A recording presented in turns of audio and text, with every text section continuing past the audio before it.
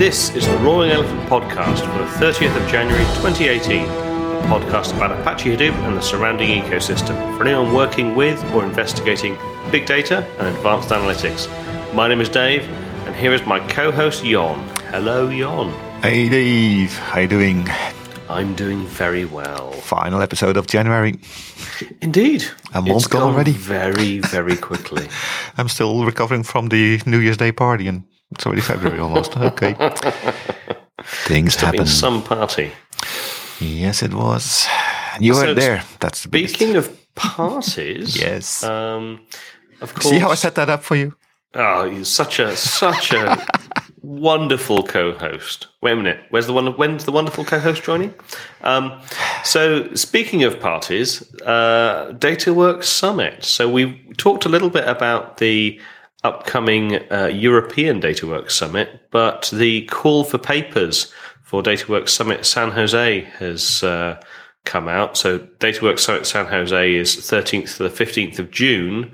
But if you would like to speak there, then your deadline to get your session abstract and that sort of thing in is February the 9th. So It's only a couple of weeks left. Indeed. People should be getting their thinking caps on about what it is they'd like to educate the rest of the world about their journeys, trials and tribulations through the wonderful world of Hadoop. Yeah, and if they have a great idea, let us know. Maybe we'll have you on the podcast as well. Yeah, indeed. So with that, I think we're on to the main meat of the episode, aren't we? Yeah, and I'm actually doing some research because we are doing a part 2 of Hadoop sizing today. And I'm trying to figure out when we did have part 1, because we were intending to do these two side by side, and then, well, things got in the way, interesting things, and it got pushed back. I think it was like October last year. I'm going back. I'm in episode 55 and I still haven't found it. I'm giving up anyway. Quite some time ago. Yeah, but that time we talked about sizing of your cluster, basically. Yep. How many nodes and things like that. And as an intelligent listener would have remarked, we didn't talk at all about the individual components of a cluster. And that's where this thing comes in. This is talking about the size of your server chassis if you're in an on-prem situation, or about your VM sizes if you're going on a public cloud or a private cloud or anything like that. As far as I know, that's the only two choices you have today, in cloud or on-premise. Pretty much. So if anybody knows anything else, we'll have a third part. I mean, I guess maybe you could say private cloud, but that's still instance sizes as far as I'm concerned. Well, the moment you go with cloud, I always mean virtualization.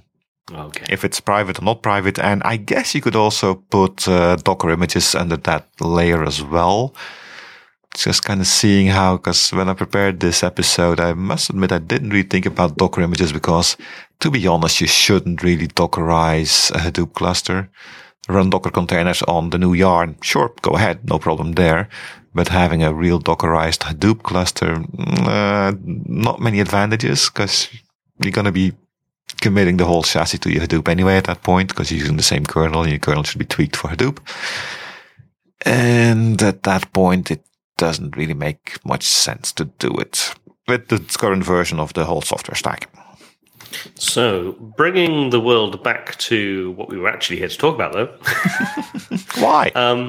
So, we're here to kind of run through some of the major considerations around, node sizing. And nodes, as Jon said, could be physical, could be virtual, could be public cloud, could be on-prem.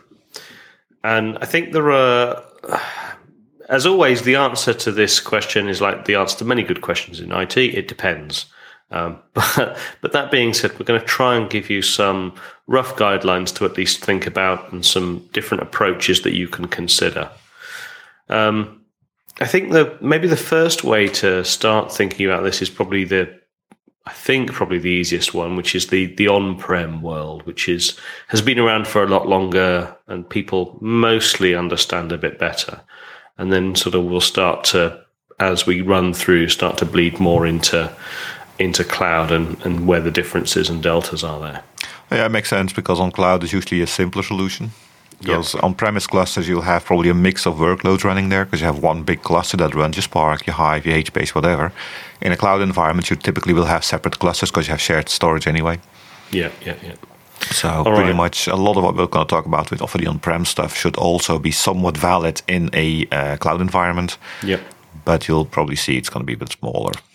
Caveats imply. Mm-hmm. Okay, so I mean, the first thing is, and there'll be a link in the show notes. One thing to start looking at when you're sort of considering this is the overall node density, the trade-off that ensues when you're looking at sizing your nodes. So here, what we're talking about is primarily the underlying storage component, the piece that's going to be consumed by HDFS.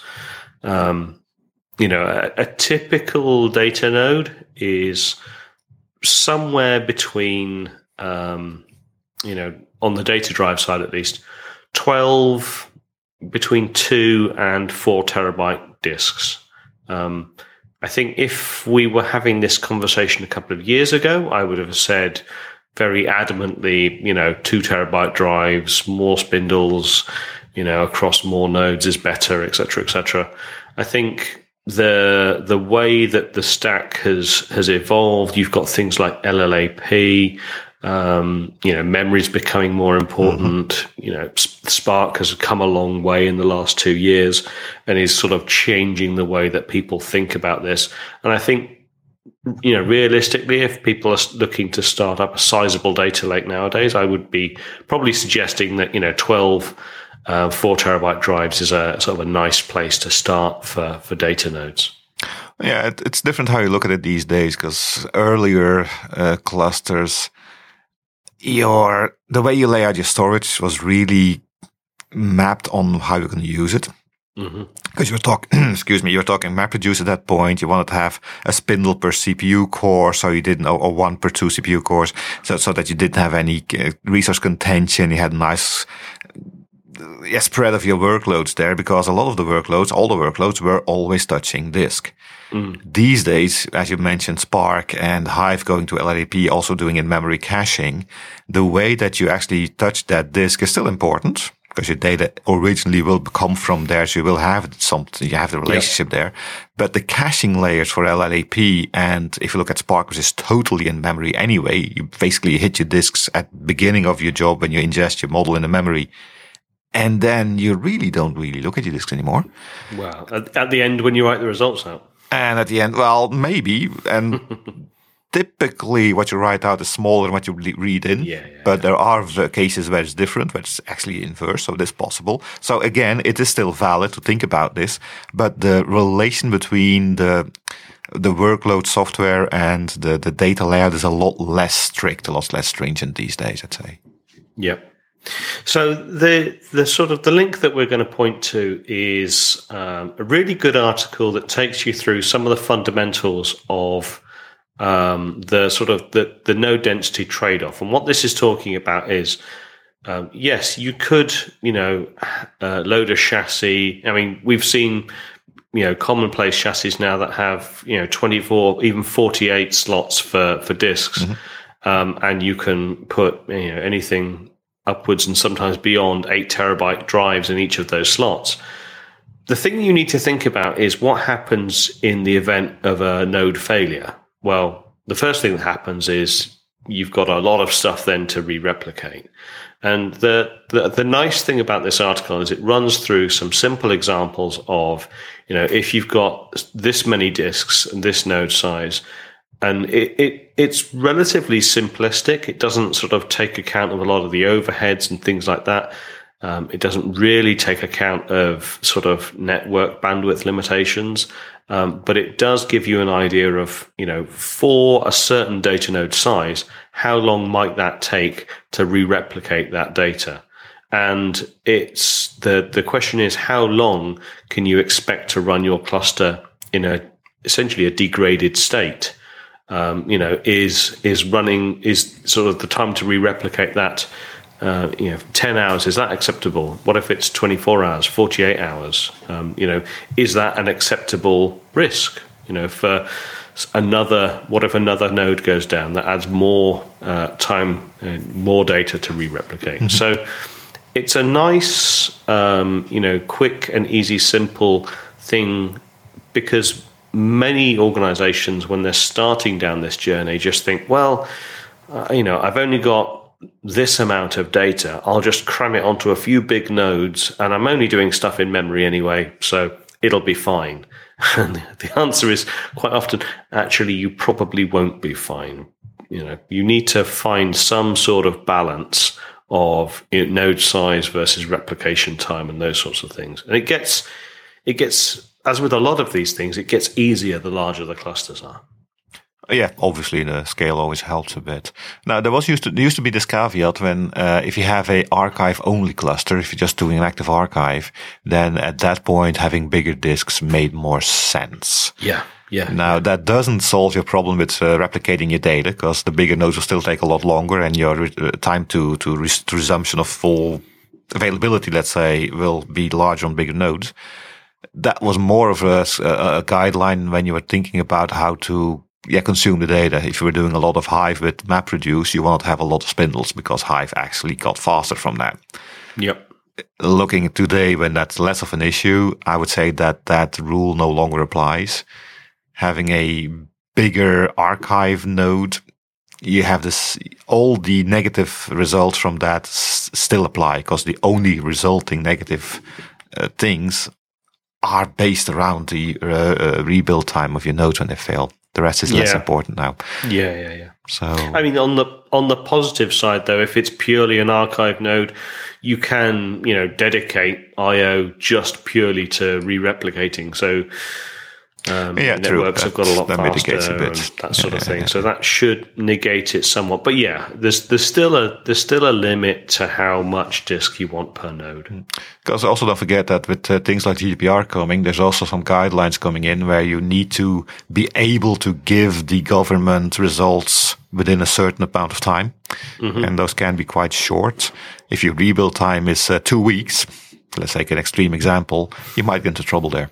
Yeah. Now, of course, that being said, even if you're doing a rebuild, your data is still available, right? Unless you have a catastrophic failure of more than your replication number of nodes, you should still be able to give them the answer, as long as you have the rebuild not consume that much resources that you can't do any querying anymore.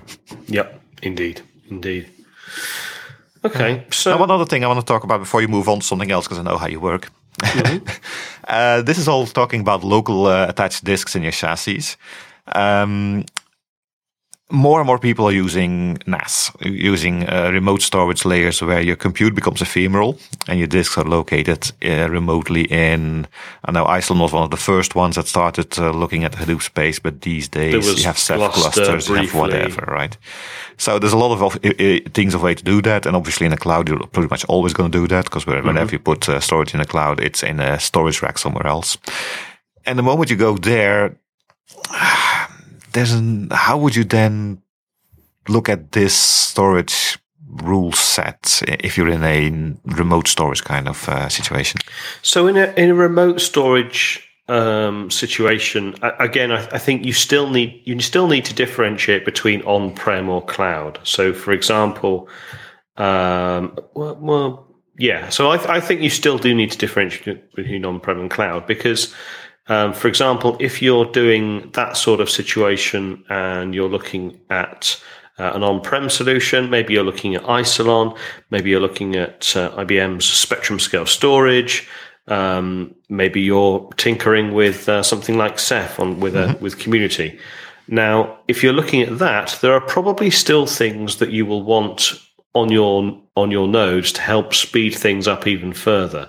I'm seeing more and more people using SSDs now as SSD sort of level caching, and that can speed things up quite considerably. There were some benchmarks I saw probably a month or two ago with people using disconnected storage platforms, but making use of local SSDs for certain operations. and they were seeing some really nice performance boosts from that. So I think were they doing intelligent caching themselves or having a multi-tiered solution that did automatic caching? It was all automated caching. Okay. Oh, nice. Yeah. So I think there's still a place for thinking about.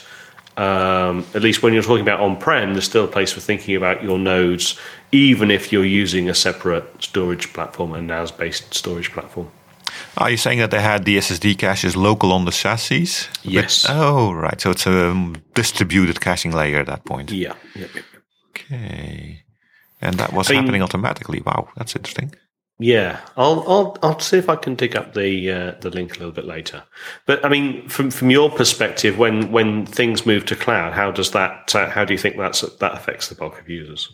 Well, it's basically you have no choice, right? The moment you go to a cloud, well, you do have a choice. You can have the S3 cloud storage from Google or the blob storage from Azure using those slow blob store things.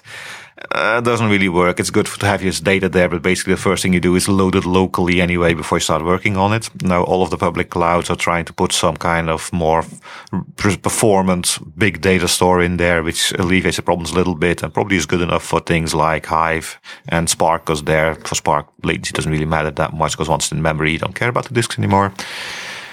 If you're doing HBase, for example, that can still give you a problem. So you have the third option of having those locally attached hardware disks on your VM, which basically are not locally attached hardware disks on your VM because that doesn't exist. There isn't a little guy in the data center putting a disk in your chassis at that point. It's still a remote thing. So the latencies will also always be higher than what you can achieve with on-premise chassis solutions.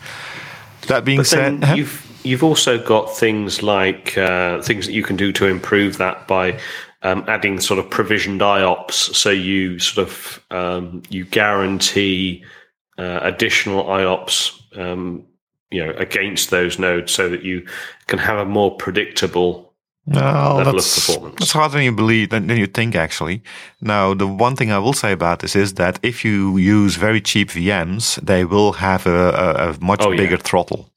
Yeah. So don't expect to have the same performance on your disk I/O and network I/O when you have the most cheap VM versus the most expensive VM. They do scale that accordingly as well, which is needed, because why are those cheap VMs cheap? Because they can put a lot on one chassis. Yep. And if you have to put a lot on one chassis, it means you have to split the IOPS into more little streams, which means you get less. If you make a bigger VM that takes the whole chassis, you get the whole 10 gigabit network card and the whole SATA interconnect or whatever they're using at that point. So from that point of view, it's definitely an issue, definitely something to think about. But there isn't really a way of guaranteeing it with the blob storage things. I know on Azure there was a way of having more storage accounts, so you could stripe across storage account to get over some, I would say almost non-existing bottlenecks there, just caused by the infrastructure. But all of those existed as well on the other clouds as well. But that's going away now because of the back-end architectures being changed. All of these things get removed. Google Cloud is no longer using their blob storage, whereas pushing their Google Cloud Storage is called, I think, much. On Azure, you don't have the WASBs anymore. You go to managed disks. On Amazon, they have it's not EBS, but they have something local as well. So those things really don't matter anymore. That was a big issue, I think, up to about 3 years ago. Mm-hmm. You really had to be aware of the underlying architecture of clouds. These days, a lot less, because they do a lot more for you. End of the story, if you go into cloud, you don't have to think about it anymore because you can't really influence it that much.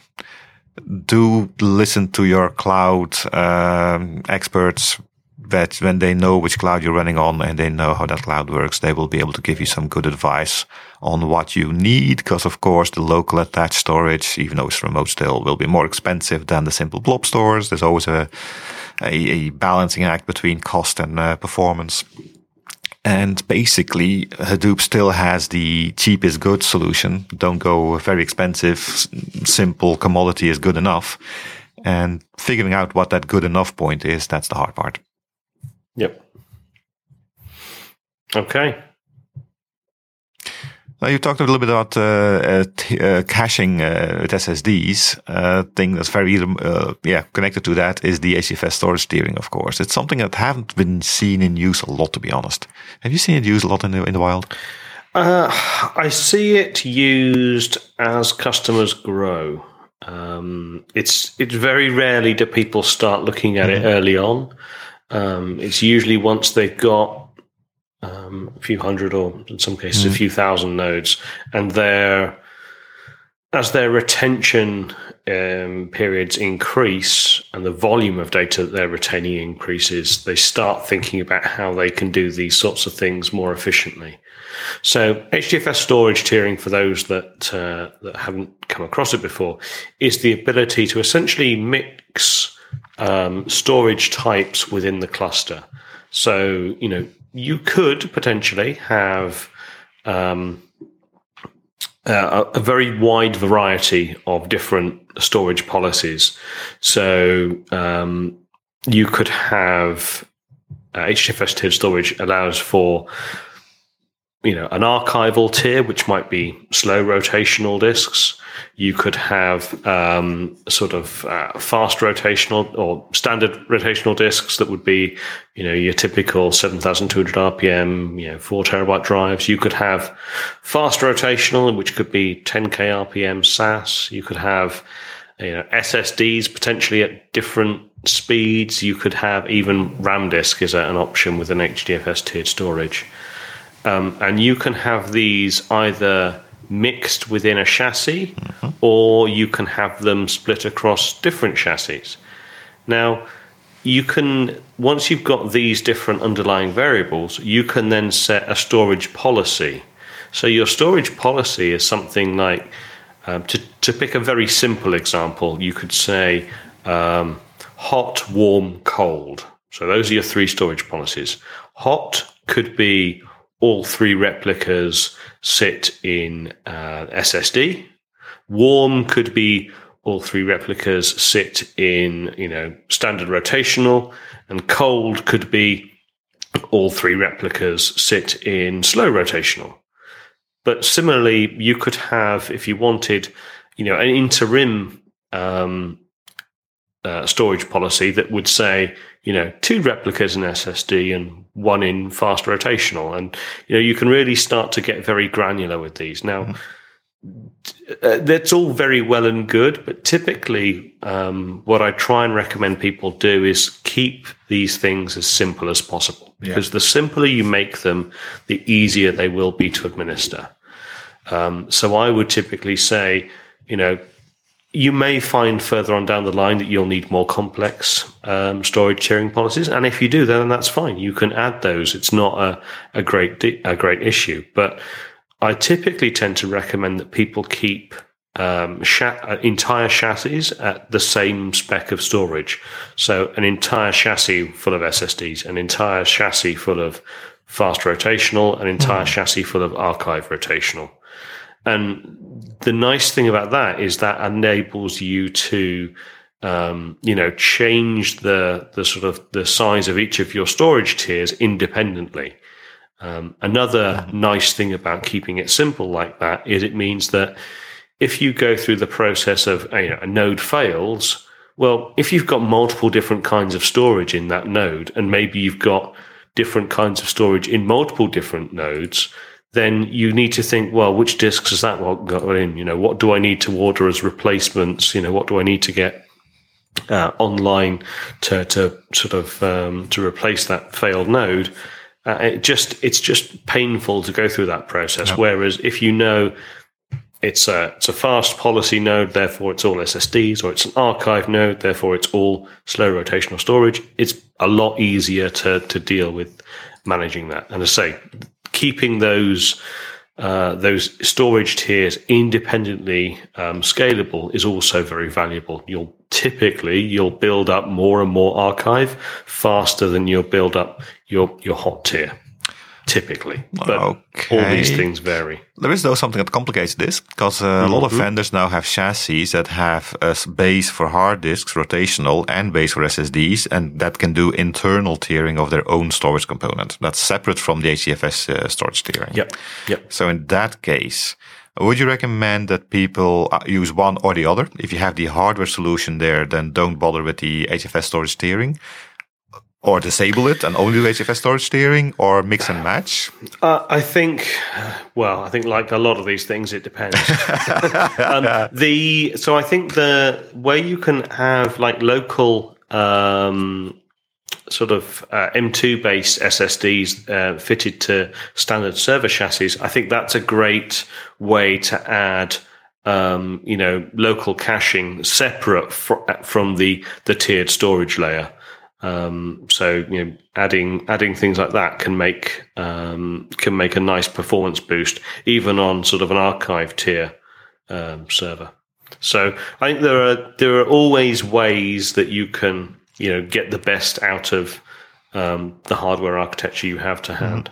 Yeah, but having a SSD layer on your HFS storage layer kind of gets invalidated if you already have the SSD caching done by the hardware itself, right? Because at that point, even your slow hard disk rotational speed, 7.2 RPM, will also get cached in that hardware steering system. So you don't really have a slow. It's still going to be, I guess it's still going to be slower than the real SSD layer because it needs to get cached first. So your first read will have that cache miss.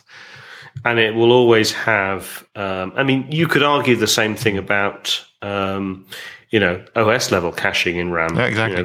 It's the same. It's the same sort of concepts. I mean, each level of caching should give you some performance improvements. Whether that performance improvement is worth it or not, I mean, only good benchmarking and some decent architecture will sort of really. But there's also a drawback, right? Because you kind of lose predictability. Because in the extremes, a job that ran X amount of time today will run a totally different amount of time tomorrow because a different state of your cache layers is in place. And the more caching layers you have, the more that will come pronounced. Now, obviously, it's always great that if you think it's going to take an hour, then it's finished in half an hour. But the reverse is always true, also true in that case.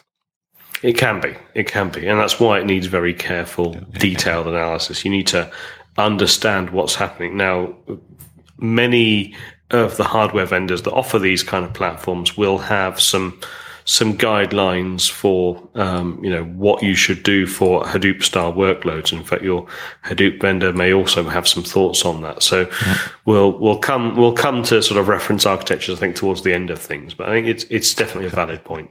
Well, considering how long we're talking about storage, I think it's going to be for part 3.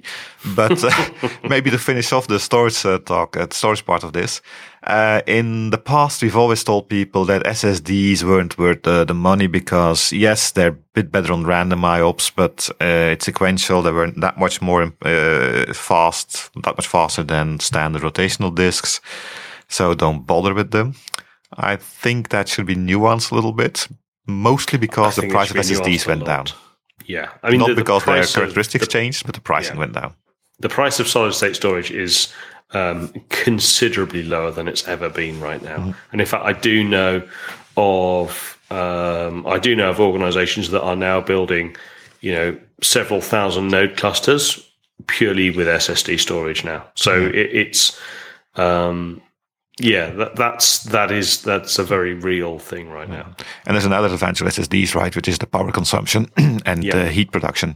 Because at these scales of clusters, the power that these hard disks draw becomes a real cost factor. SSDs typically a lot less power consuming. And by doing that, they also produce a lot less heat, which means you have to cool it less, which means, again, you have to spend less power, which needs to cool again. So having SSDs today really makes sense. Doesn't mean you have to throw away your old hard disks. You can still use them in the tiered solutions. Mm-hmm. But SSDs definitely make sense. M.2, not entirely sure because you can only have a limited amount of those. There's only that many slots on the motherboard typically. And on enterprise motherboards, I haven't seen them that much, to be honest. Of course, there's latest... Good for caching. For simple caching things, but that should be something that's on with the hardware at that point. And the thing that you can think, the next step there then is did you hear about Intel Optane? Mm-hmm.